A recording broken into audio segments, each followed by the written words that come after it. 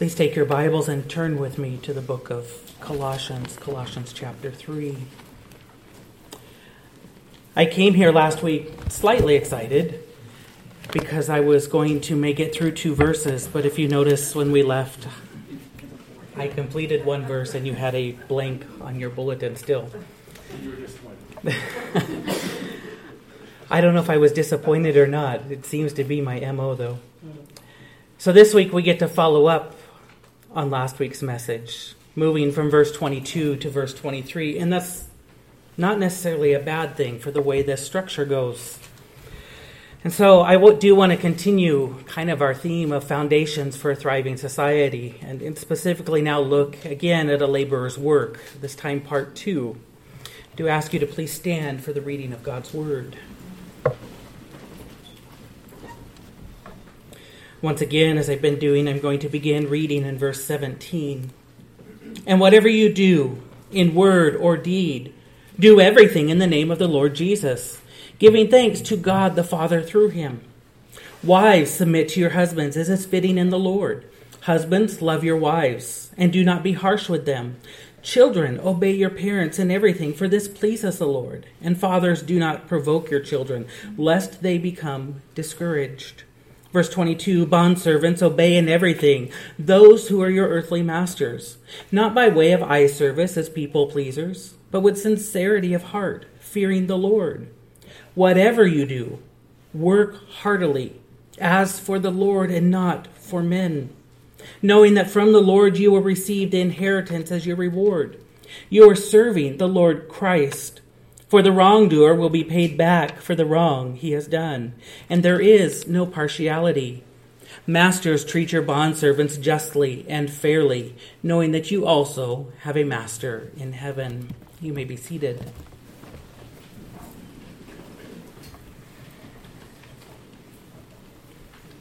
At his shop in Paris, Maurice Durand made his living selling antique scientific instruments. It was his heritage because the shop had been passed down from his father and from his grandfather before that. Though there are worse ways to spend a day, Durand did not consider this really a particular exciting way to earn a living. It is written that there were times when Durand felt a bit like the trinkets lining his little display window, polished and reasonably attractive, but ultimately good for little more than gathering dust. Study after study, research studies, whether Christian or secular, has each shown that there's a relationship between human contentment and the value of their work. Matt Perman, a Christian author who specializes and writes on productivity, stipulates that humanity flourishes when they see the value of their work. After conducting multiple studies with other researchers and by himself, Jerry Porras concluded that for most people, the real definition of success is a life and work that brings personal fulfillment and lasting relationship and makes a difference in the world in which they live. Secular psychologist Abraham Maslow is known for his hierarchy of human needs. This is a list that ranked human needs and what a human needs during their lifetime, from the most important to the least important. What is little reported, though, is that later in his life, Maslow revised his own hierarchy. At the top of his list had been self-actualization. That is, that he saw at the very top of human needs was a need for a person to fulfill his own desires, his own goals, and his own potential.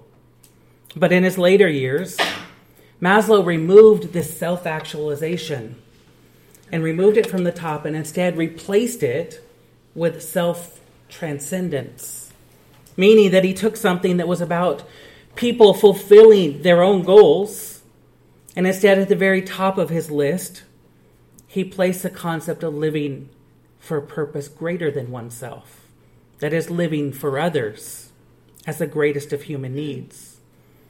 Essentially, this move meant that he was saying people are more satisfied in their work when they live for others than for themselves. For Maurice Durand and his little shop in Paris, Maurice had failed to connect the value of his work with the impact on the people he served. For those who find themselves unfulfilled in their work, I wouldn't recommend following Maurice Demand's model or consider him the best example. Because in order to find his purpose and meaning, he became an art thief. But followers of Christ, I would urge them to find the value of their work in Christ. In Paul's writings to slaves, we see these principles of work. Remembering that last week we discussed that indeed it was slavery that was the model for their economy and the model for their work. Today that looks differently. And next week we'll address why Paul did or did not directly condemn slavery. Because by now I think we know that it's contrary to God's character. But the point being that was the model for work, and today we have our model. And so we see these principles of work from that. Last week we looked upon the model of work from verse 22. Today I want to establish for you the meaning of work from verse 23. We just said that people value work when it is connected to a purpose. And so I would tell you that the Christian will value work and be content in his or her work when he realizes that all work is done for the Lord. It is in this passage that we see that our work is dignified because it is sanctified. The work we do is made holy. And because it is made holy, it has purpose and it has value. And so I want to draw out for you three aspects or three ways in which work is sanctified from this text. I want you to note first that work is sanctified when we work for the Lord. I'm working backwards from our text, beginning at the end of verse 23. In that last part of verse 23, it calls on slaves to work for the Lord and not for men, it says. According to this text, work done well is work that is done for the Lord. And this verse reorients any laborer from working for ourselves or working for others, and instead orients them to seeing that the value of work is defined by making God a part of that work. This principle is really the result of how Paul started this passage in chapter 3. It's a result of his mindset established in verses 1 and 2. Remember there that Paul writes, "If then you have been raised with Christ, seek the things that are above, where Christ is seated at the right hand of God. Set your mind on the things that are above, not on the things that are on earth." If you've been raised with Christ, the inclination is to seek those things that are above, to pursue Christ, and to pursue him in all other things. We now see the activity of this premise applied to the outcome of a laborer's work in these verses. Thus we see that one who is raised with Christ in verse 1 of chapter 3 will seek after Christ in verse 2, and ultimately will serve Christ here in verses 22 and 23. If the believer's mind is focused on our Lord, the believer's work will be for the Lord. This text is crucial. It's crucial to making work a holy task by bringing it under the influence of a holy God. Even the slaves that Paul writes to directly here, they would have found this verse very radical and progressive. Their lives were defined by their masters, their position in the culture, their participation in society, and even their purpose and work were all determined by their master, by their owner. But now Paul is saying that while you were called to obey your earthly master, as we saw, your work comes from your devotion to your heavenly master. And so this verse says, do not work for men. There are some disturbing consequences when the Lord is not the focus of our work. First, the text warns against working for men. We've already seen this warning expressed in the previous verse, in the idea of not working for eye service or not working as people pleasers only. The danger of focusing on people in our work is that those people become our God. more concerned about their approval. We will subject ourselves to their conditions rather than the Lord's commands. The issues at hand is, though the Lord calls his followers to obey their earthly masters, what happens when there's a conflict between what their earthly master is asking them to do and with what the Lord requires? They're ultimately going to compromise if they're following men. And so the focus on people makes these people the workers, God over the one true God. Let me rephrase that. When we focus on people in our work, those people become our God. That's the first danger.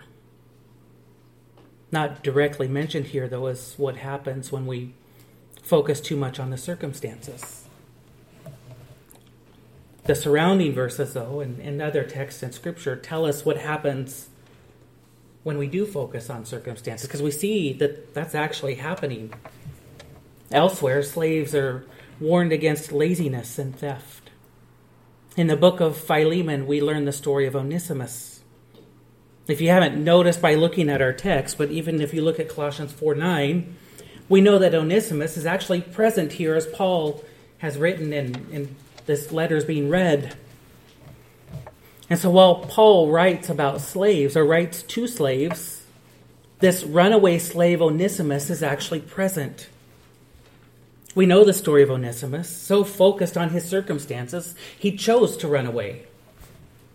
This is a serious crime against Philemon, his owner and master. But I would also tell you it's a serious crime against God. Again, for all the moral wrongs of slavery, I would still tell you this is a serious crime against God. How so, you might ask? That's a fairly appalling statement and really a bold accusation, especially when you consider some of the harshness and horrendous conditions that were faced by slaves. They indeed were part of a cruel and unjust system. And now I have the audacity to accuse the slaves of being criminals against God. But see, the one focused on circumstances sees work as a burden and a hardship, and refuses to acknowledge both God's purpose in work and in the circumstances of their current work. The person focused on the circumstances is basically saying to the Lord, this isn't right. I shouldn't be here. And maybe it is unjust. But we can't say, Lord, you have it wrong, and I know better than you. What they've done is made themselves Lord instead of living under Christ. Isn't that what Onesimus has proven by running away? He's saying, Lord, I know better than you. I am removing myself from these circumstances that you may have intended for my good. And so when we focus on the circumstances of the work, we make ourselves God. The last disturbing consequences of not placing the Lord at the center of work is then we focus too much on work itself. In this case, the work itself becomes our God. And at that point, we will use anything work-related to supplant anything that is God-oriented. And so when we make men our focus, they become our God. When our work circumstances become our focus, we become God. And when our work itself is the focus, it becomes God. But there is a God who is over all work. By keeping the Lord the central focus, it sanctifies our work by transforming our purpose. Instead of being our offering or being an offering ourselves, work becomes an offering for our Savior. This is a tremendous concept in which the Lord Jesus Christ has offered himself for us by the work assigned for him by the Father. And now we offer ourselves for him by the work assigned to us by our Father. In this way, our work, whatever it may be, then becomes a kingdom service for him.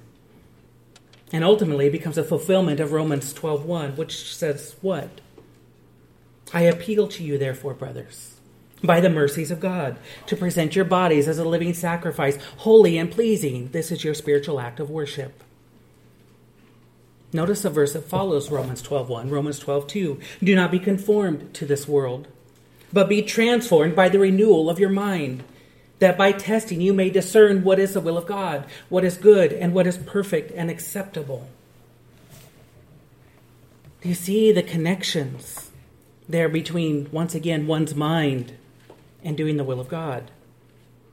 That's the same principle we've just developed in Colossians, beginning in verse 1, that your mind is oriented to Him, and that results in doing the will of God in the later verses. Colossians 3:23 transformed the view of work in a very spectacular way. Notice the comparison. Work is something done for the Lord, not for people. Our typical mindset is to work for ourselves or to work for other people. Rarely does someone consider the work they do as for the Lord. But working for the Lord changes both the outcome of work and the origin of work. Work done for the Lord is purposed by the Lord, meaning that whatever work we do, no matter how mundane, no matter how magnificent in a secular view, work is divine. It is an endeavor purposed by the Lord for the will of the Lord. It becomes part of His divinely orchestrated plan for the world to function. That also indicates that if the Lord has purposed it, then He has a purpose in it. And work becomes a means for the Lord to cultivate godly character and lead people towards Him. No doubt the slaves that Paul writes to face a variety of circumstances. Depending on their master, some slaves were treated very poorly and very harshly.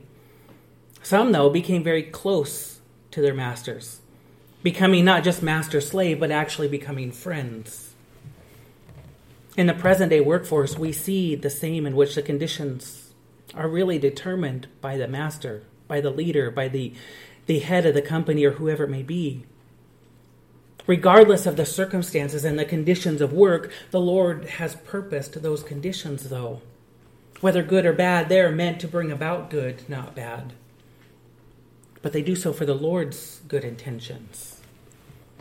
And so we trust the divine outcome of work, because we trust the divine origin of work. All work is sanctified because it finds its purposes in Him, which is to sanctify people. When we see all work is to be done for the Lord, because the Lord has purposed it, then it brings about contentment in our work. There's no need to complain, no need to be anxious. There's no need to dread our work, because we trust our Lord is working in our work. Work is sanctified because the Lord is using it to sanctify us. I want you to note, second, that work is sanctified when we work from the heart. Our text reads, work heartily. Some of your versions may say work wholeheartedly, as it does in the previous verse. All the way back in the 6th century BC, Israel was told by God through the prophet Ezekiel, "And I will give you a new heart, and a new spirit I will put within you. And I will remove the heart of stone from your flesh and give you a heart of flesh." The Lord makes this promise because we learn that the heart is deceitful above all things. Who can understand it? Asked Jeremiah. He goes on and says the human heart is the most deceitful of all things and desperately wicked. This heart is so horrendously frightful, and so frightened by his own heart, King David actually cries out to the Lord in Psalm 51:10, "Create in me a clean heart, O God, and renew a right spirit within me." David seems to understand something about the human heart, something that's revealed by Jeremiah chapter 17, verse 9. Jeremiah not only states that the heart is deceitful above all things, but he actually goes further. And in that same text, he says it is beyond cure.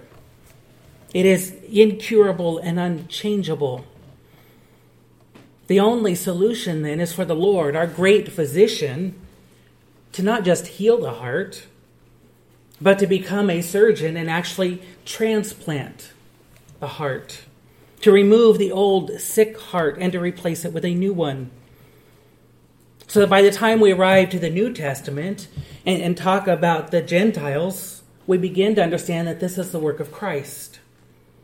And what does the oft-quoted 2 Corinthians 5:17 say? Therefore, if anyone is in Christ, he is a new creation. The old is past. Behold, the new has come. The new heart brings about a new creation. And now we arrive to our text in Colossians 3, in which the Apostle Paul calls upon believers to exercise that new heart, to put it to work for the Lord. Again, last week in verse 22, we looked upon the call to work wholeheartedly, to use the heart totally and completely for the work the Lord has given us. And now in verse 23, the heart is used specifically for the Lord. The best use of the heart is to employ it for the one who gave us that new heart. And then the significance of this text is actually far more revealing when we realize the meaning of the word when it is written work heartedly, or as some versions say, do it from the heart. The word for heart in verse 23 is different than the word for heart in verse 22. The word in this phrase, do it from the heart, is actually the Greek word that we always translate soul, signifying that when a believer works, they don't work from their whole heart alone, but they work from their entire being. The author of Ecclesiastes writes that whatever you find your hand finds to do, do it with your might. When I was praying about going into ministry full time, I remember sitting in a tea shop in London having a cup of tea. That's not important, other than that you know I actually drink things other than coffee.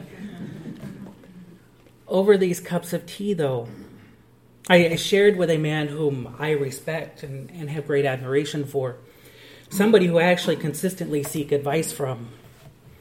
And I shared about these convictions that I was praying through, and he shared with me one piece of counsel.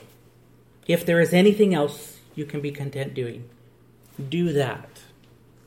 And then he adds this statement, because the Lord doesn't need any more half-hearted people in ministry.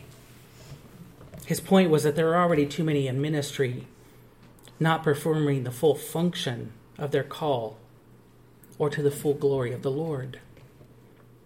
He wasn't wrong, and it's the same advice I still give to people today. But see, the Lord's call is not only for those in ministry to work with all their might. Here, his call is for all who work to do the same, and to do so from the new heart that he has given them. And the Lord has given his all for us. And so he calls for us to give our all for him. Notice what happens here. Believers are called to utilize who they are as a new creation, as ones created by the Lord, to now work for the Lord. Because work is from the Lord and for the Lord, work becomes this sacred duty. Again, it's a holy task, sanctified by the Lord. The work we do is more than duty to others. It's more than an obligation to provide for our family. And it's more than a chore that's just part of living our daily lives. Work becomes a commission from the Lord and a means by which we honor him and glorify him and participate in his will. Even more, work is not only done for the Lord, but it can only be done well if it's done from the heart. And so if the Lord is the one who has given us a heart, that also means he is the enabler of our work. Not only does he call us to work for him, but we can only work because of him. And so we work not only on behalf of the Lord, we work because of him. The labor and effort that we put out is simply an outcome of his work in us. I hope you see that connection, that the work we do is a result of the work that Christ did. Because of the work the Lord has done by giving us a new heart, now indeed we can work wholeheartedly. A combination of these 2 points, this working for the Lord and working from the heart, they elevate the standard of work. We would expect one who works half-heartedly to work in a mediocre manner. But by enabling his people to work wholeheartedly, the Lord enables them to work with excellence. Repeatedly, we have established that all we do is done for the glory of the Lord. This truth extends to our work, that it be done in order to magnify the Lord. If the Lord's work in us enables us to work for him, our work becomes a means to reflect the Lord. And so what happens is that our work is done with excellence to reflect the excellent nature of his character. This is what it means to work from the heart for God. I want you to note finally, the work is sanctified when we work for the Lord in everything. We tend to confine our work for the Lord to distinctly Christian activities. Sunday worship, a Bible study, even a church dinner, all constitute work for the Lord. And they compel us to work harder because it is for him. But then we even distinguish between tasks of the same nature. For example, when we clean the church or we do yard work at the church, those are for the Lord. But do the same thing elsewhere, whether at home, whether at work, or any other area. And for some reason, we don't consider those as being done for the Lord. But look at the text. It's a verse that says, whatever you do, as in everything, do it for the Lord. There is no work, no job, no task accepted from this verse. Even what we would classify as the most menial and most low-status jobs are to be done for the Lord. There is nothing beneath our dignity when we work for the Lord because there is dignity in working for the Lord. Reason for this is found in our scripture reading from last week, specifically in verses 9 and 10 of Titus chapter 2. Slaves are to be submissive to their own masters in everything. They are to be well-pleasing, not pilfering, but showing all good faith, so that in everything they may adorn the doctrine of God, our Savior. Notice the relationship between submitting and working well, and the testimony it then produces. It states specifically that it adorns the doctrine of God, our Savior. The call to work well is rooted in this idea that the way we work is a means to proclaim him and testify to the goodness of God. This not only sanctifies work, but it adds dignity to all tasks.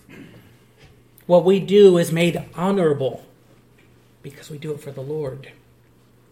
No matter how awful that work, it is elevated in excellence because it is for him. Many years ago, Bethany and I were attending a Bible institute, and I was assigned a job that I had to show up for in the afternoons. Every student was assigned a job. And at first I was assigned to the stage to help put together everything that they needed for all of their productions. These were big and elaborate performances. Their productions were a big deal. And so this job was very notable. This was a preferential place to work because it came with prestige. Eventually, though, for reasons that don't matter here, I asked to be transferred. And so I was transferred to a department that was called Mayordomia. In English, that translates stewardship. But the job was not as glamorous as that title may sound. The work for stewardship consisted of things like cleaning and vacuuming and dusting and anything related to that. Actually, the word stewardship, I think, was a very appropriate name for that department because that's what they were doing. By engaging in those tasks, they were stewarding what God had given them. But I literally went from constructing the stage to cleaning the stage. And yet, from this verse, there is dignity in both, because both are to be done for the Lord. It actually goes further, though. As a summer camp went away and the school year began, part of our task migrated to the men's dorms. And on a weekly basis, the bathrooms were cleaned in these dorms. And the floors in those bathrooms are removable. Why would you have removable floors in a bathroom? To clean. That's the obvious answer. But you know what was below those floors in those bathrooms? Pipes. Fairly large ones that went from here to there and there to here. Do you know what those pipes connected to? The toilet and the septic system. By now, I think you may be getting the image here. Our job was to clean those pipes, to rinse them out.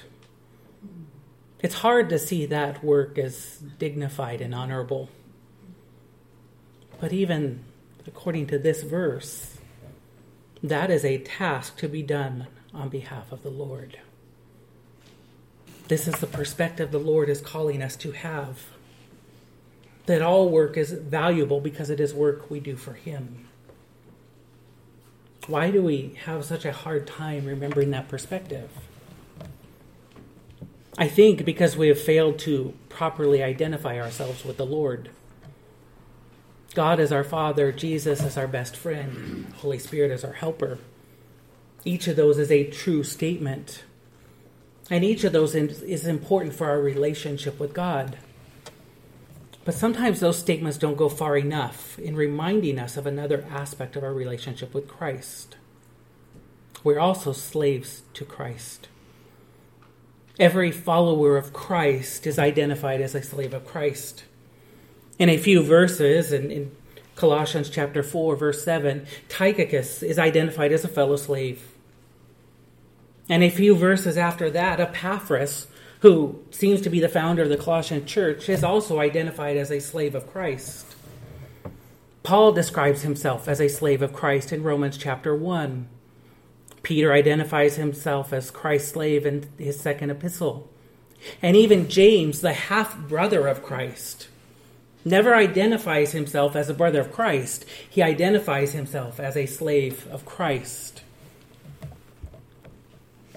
Each of these men is distinguished, not just by their relationship and proximity to Christ, but they were notable for their labor for Christ. And what it seems is that each of them labored furiously, intentionally and intensely, with integrity, because they saw themselves as slaves of Christ. When we see ourselves as slaves of Christ, we see our work not as an exaltation of what we can do, but as an exaltation of what Christ has already done. It was William Tyndale who said, if we look externally, there is difference between washing dishes and preaching the Word of God. But as touching to please God, there is no difference at all. That's a biblical view of work, that there's no difference when done to the honor of the Lord between preaching and washing the dishes. We tend to think of work as a curse, something instituted at the fall. But work existed before the curse, and work will exist after Christ's return. It simply became more difficult after Adam's fall, after his sin. But from the beginning, the Lord gave human life purpose by assigning every human a duty. Our Lord sanctioned work. And from the beginning, work was instituted as a means to please God, to enjoy Christ, and to glorify our Lord. But not only did the Lord sanction it, He sanctified it. Our God made work a holy task. It is a holy task because it is a means to serve a holy God. It is holy because it is a means to proclaim His holy name. And it is holy because it is a means to cultivate holiness in His people. This morning we look upon our text and we see exactly how work is sanctified. It is sanctified when we work for the Lord. It is sanctified when we work from the heart. And it is sanctified when we do both of those in everything. If you remove any of these pieces, work loses its value and purpose. As an example, if you work for the Lord but not in everything, work loses its purpose. If we work from the heart in everything but not work for the Lord, work loses its value. If the studies are correct that people are more content with their work when their work has some sort of significance, when what they do is connected to some greater purpose, how do we make work purposeful? We don't have to. The Lord already has. I have no doubt that our Lord, in creating all humans, placed in man's heart the desire to add value to humanity. And at the same time, placed in them the innate response to feel content when they had contributed to providing for their family, for their friends, for others. But the Lord didn't just create people with a desire to have a purpose and then leave it there. He then gave them a purpose by purposing their work. This is the meaning of work, and it is magnificent. Last week we saw the model of work, that we work obediently, that we work confidently, and that we work reverently. This morning we have the meaning of work. We go from the model of work to the meaning of work, and work is sanctified because it accomplishes the Lord's purposes. There are times in my life, frequently, where I feel useless, asking myself the value of what I am doing. This week gave me plenty of opportunities to question that. But none of them caused me to feel more useless than when I'm called upon to teach children. It's just not what I do well. But that's how my week began. By teaching a group of 5 to 12-year-olds. I'm not great with children, and I'm thankful that there are so many that are. Teaching them is a struggle, and I felt bad for the poor children I had to teach. Before me was this great guy who works well. After me, another guy. Both of them exciting and animated and involved with those kids. For me, I'm sure it was quite uninteresting and boring. I have been dreading that moment for several months, and my whole goal for this week was to get through that moment. And by God's grace, I did. Early Tuesday morning, it was over and I could rejoice. And then Friday came along. And I showed up at a church here in town and to join up with a group that we're part of. And everybody's given a task. And I walked up to get my task from a friend. And the lady said, I saved something special for you. One of our teachers isn't here. So you get to teach the adolescents. To make it more humorous, it was a survival class. I have no doubt that many of you here are more qualified to teach a survival class than I am. And not wanting to make light of the crucifixion, all I could think was, my God, why have you forsaken me? I have no problem confessing those struggles, but here's the thing, and here's what keeps me going. Especially when I was preaching on this very topic this week. This was what was at the center of it all. I may not be great working with youth, but that was the work that was assigned to me by the Lord this week. That was how God saw fit that I serve him in that particular moment. And therefore Colossians 3:23 became very relevant. Whatever you do, work heartily, as for the Lord and not for men. I may have felt useless, and I may go through those emotions from time to time. But those emotions are reined in by the fact that the Lord has purposed work in our lives for his glory. That's true for the work for all of us. Even those of you who are retired and say, well, I don't have a career anymore. And yet I do know that you're still working. It doesn't matter because the verse says, whatever you work, it is for the Lord. And then we come to this realization, and I wish I had more time to develop this. But when work is done for the Lord, it becomes worship to the Lord. Let's pray. Father God, we are so grateful for who you are and what you do. Father, you have given us purpose in life by assigning us work for you, Lord. Father, may we take on those tasks with great joy and great contentment, knowing that it is our means to serve you, and by serving you, we're also serving others. Lord, may we see work as a means in which we can proclaim you by our testimony and work and working well. And so may we approach each day not as a burden, but as a blessing that you allow us as privilege to serve you in this way, Lord. And so, Father, we look upon this text grateful that you are speaking to us, teaching us the value of work today and the purpose you have for us. It is in your holy and precious name we pray. Amen.